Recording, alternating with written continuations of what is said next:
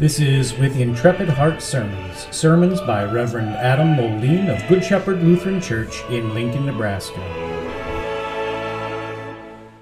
The gospel lesson as it's printed on the back of the bulletin. Jesus said, "From the days of John the Baptist until now, the kingdom of heaven has suffered violence, and the violent take it by force. For all the prophets and the law prophesied until John. And if you're willing to accept it, he is Elijah who is to come. He who has ears to hear, let him hear. But to what shall I compare this generation? It is like children sitting in the marketplaces and calling to their playmates, 'We played the lute for you, and you did not dance. We sang a dirge, and you did not mourn. For John came neither eating nor drinking, and they say, he has a demon. The Son of Man came eating and drinking, and they say, look at him, a glutton and a drunkard, a friend of tax collectors and sinners. Yet wisdom is justified by her deeds." In the name of Jesus, amen. From the days of John the Baptist until now, the kingdom of heaven has suffered violence, and violent men seek to take it away by force.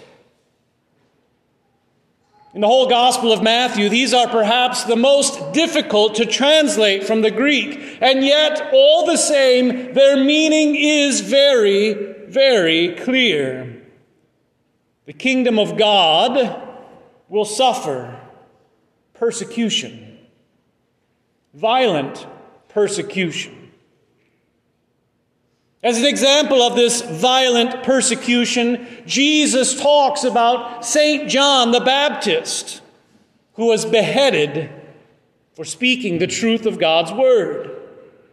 And he compares him to Elijah, who was so persecuted that he hid away in a cave and said to God, "Only I am left who believe in you." Yes, dear Christian, on today, Reformation Day, we hear about persecution of the kingdom of heaven. What exactly is the kingdom of heaven? In the small catechism, we answer that question in the Lord's Prayer section. We say, God's kingdom comes when our Heavenly Father gives us His Holy Spirit, so that by His grace we believe His holy word and lead godly lives here in time and there in eternity. What is the kingdom of heaven then? It is those who, by the Holy Spirit, hear God's word and live holy lives. In simple terms, the kingdom of heaven is believing Christians. The kingdom of heaven is all of you and me. So when Jesus says the kingdom has faced violence and that violent men seek to take it away by force, he's talking about what is happening with you, whether you realize it or not. You face violence. There are those who would seek to take your faith away by force, to stop the Holy Spirit from coming to you by force, to corrupt God's word preached to you by force, to remove you from your Christian faith by force. This has happened throughout history. John the Baptist was beheaded. Christians were martyred. Bartholomew was skinned alive. Thomas was speared to death. Simeon was sawed in two. Paul beheaded. Peter crucified upside down. After the time of the apostles, persecution kept on going. Polycarp was burned to death. Justin the martyr was beheaded. St. Lawrence was famously grilled alive. Persecution, attempts to stop Christians from believing, to increase their fear so much that they didn't want to come to church. And the truth is, it's not just these intense, violent persecutions of old that Christians face. Oftentimes, the violent persecution of the world comes in a more mild, underhanded fashion. Accept our view of marriage, or be erased from society. Accept homosexuality, support abortion, or be labeled misogynistic. Dress the way that we want and post it all over Instagram. Or be alone, an outsider, an outcast. Consume the things that we tell you to buy. Listen to what we play on the radio. Watch what we produce and stream into your home on the TV set. Talk about these things every day with the people that you meet, but don't talk about Jesus. Be sad about what we tell you to be sad about. Be happy about what we say is good. Do this, and you'll fit in. Don't do this, and we'll make your life miserable.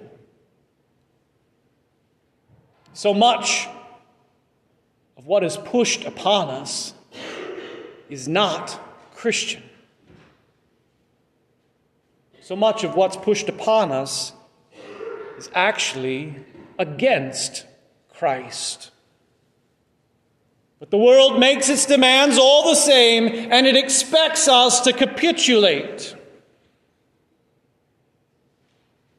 Behind these violent martyrdoms and persecutions, behind these questions that are put in front of you, is all the same activity.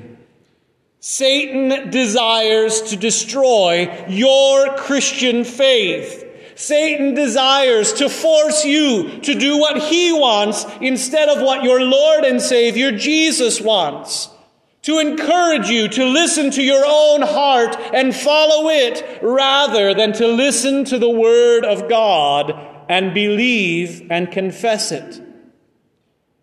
Satan violently persecutes in this world to stop you from being Christian, to kill your faith in the one true God, the Father, the Son, and the Holy Spirit.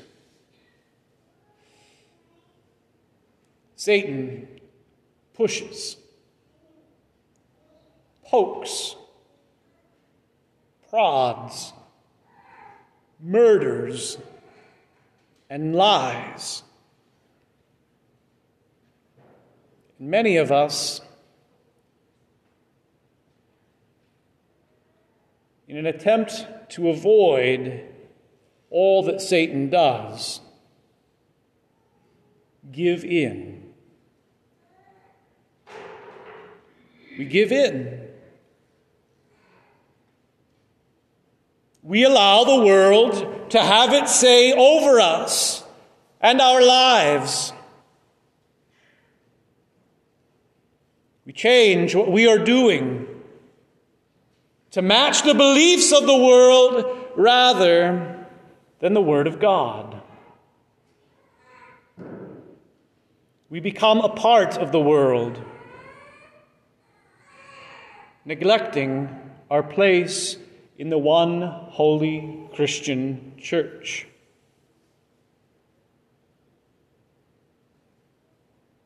To put it back into those catechism terms, we lead unholy lives. We reject the Holy Spirit, and our faith grows weak. Sometimes we knowingly give in to the world, but what's even more sad is that oftentimes we don't even realize it. The slow, methodical push away from Christianity sweeps us up. We just walk along with everyone else. Our sinful natures love the world too much to notice when we give in to its wicked wretchedness. Our sinful nature loves all the things that the world tries to sell us. Our sinful nature loves power and wealth and prestige. Our sinful nature longs to put others in their place. There's an old saying about how to cook a live frog. If you drop it into boiling water, it will immediately jump out. Instead, to cook a live frog, at least Pastor Poppy says, apparently he's done this, you put the live frog in lukewarm water and slowly increase the heat. And as the frog warms up with the water, it doesn't even realize that it is being cooked to death. That's how Satan is after you. Step by step, day after day, methodically, sin increases in attempt to kill your faith. The world slowly changes as it grows ever more increasingly wicked. And Satan will never be satisfied until your faith is dead. The world will never be satisfied with your capitulation. It will always ask you to give more. It will always push you further from Jesus. It will not be satisfied, Jesus says. In our gospel lesson, John came as a Stoic, neither eating nor drinking, wandering around in the wilderness, eating locusts and honey, wearing strange clothes, and no one liked him. The Son of Man came eating, drinking, hanging out with people, going into their homes, visiting, being happy and smiling. And it called him a drunkard who hangs out with sinners. The world will not be satisfied with you. It will always ask more.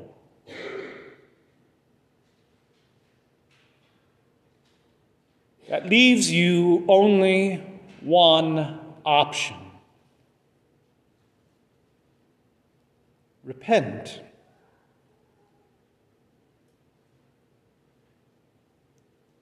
Repent of your sin.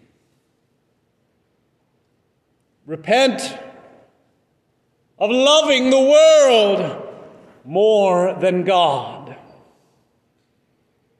Repent of listening to its siren's call to increase in sin.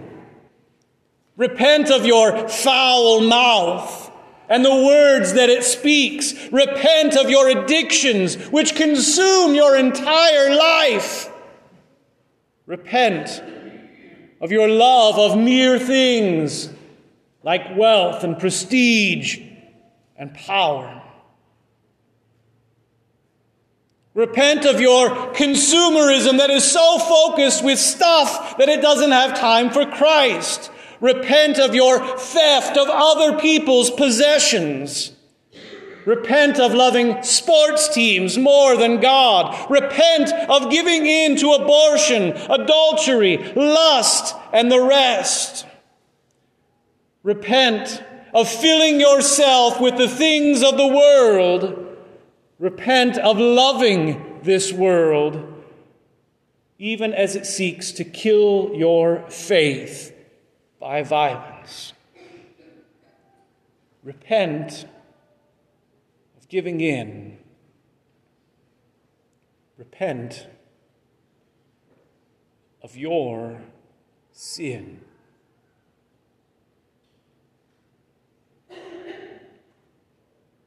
See, Christ knew your sin, and Christ died to forgive your sin. His blood was shed for you, to wash you clean, to make you whole. Only Jesus can save you.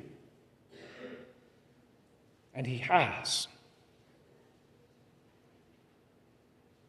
Repent and know that he is your only hope.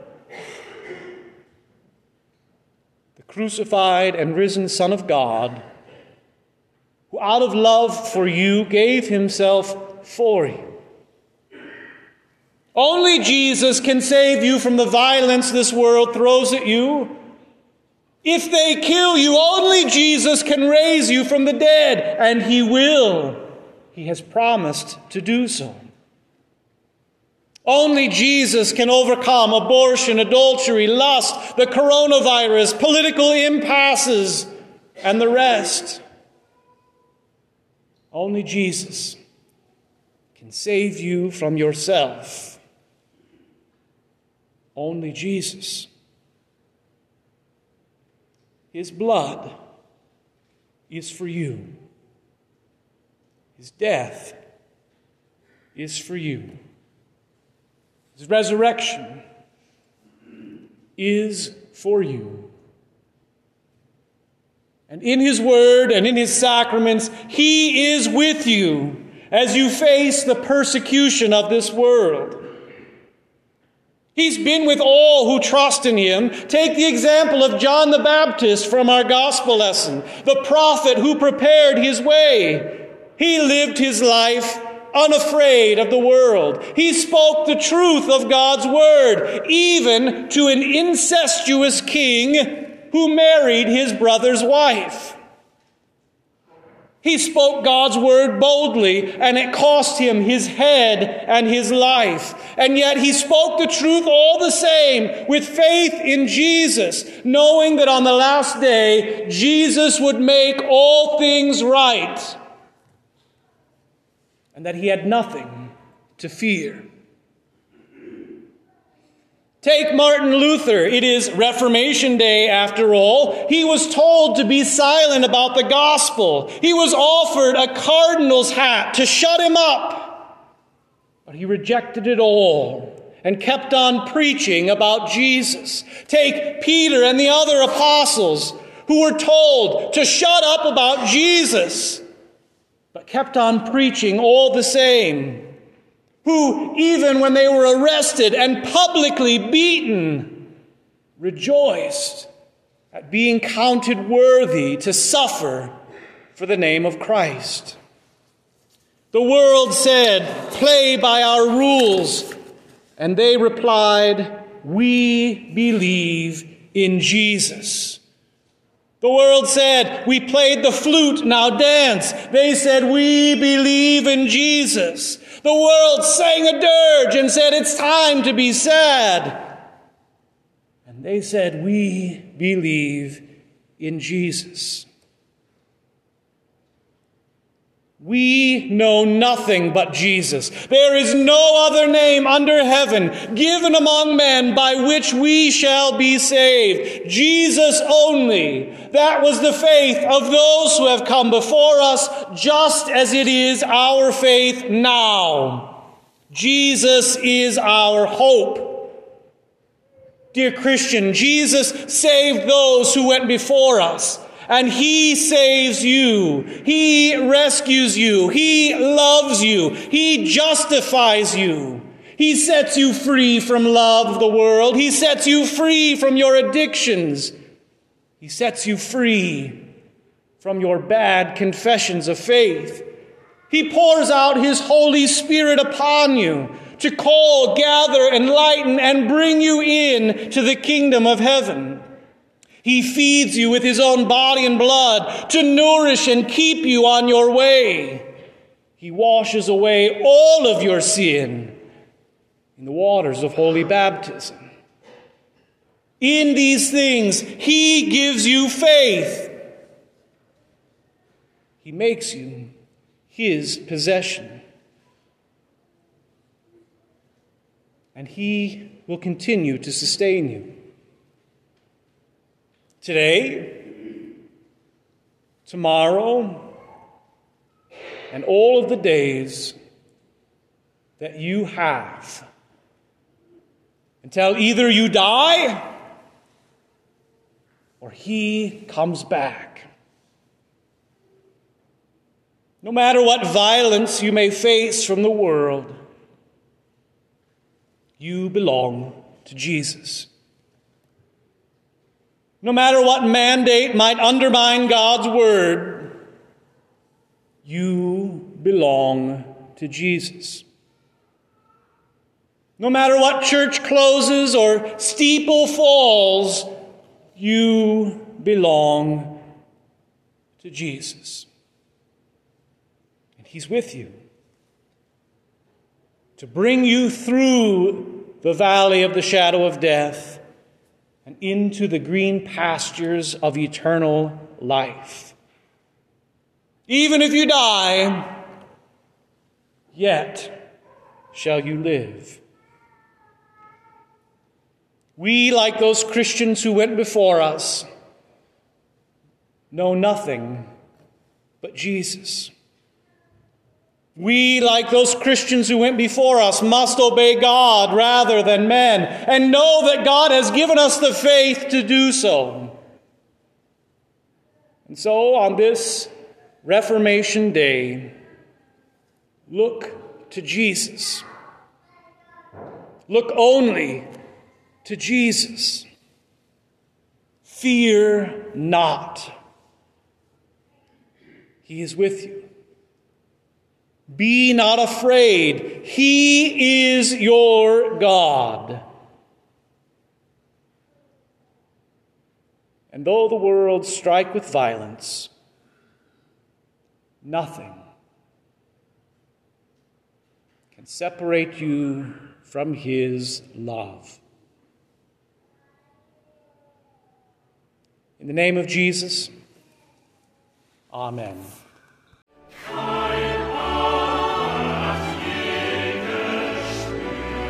This has been With Intrepid Hearts sermons by Pastor Adam Moline.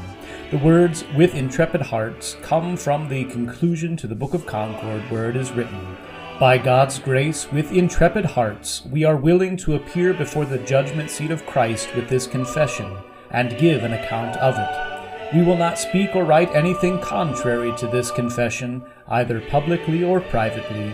By the strength of God's grace, we intend to abide by it."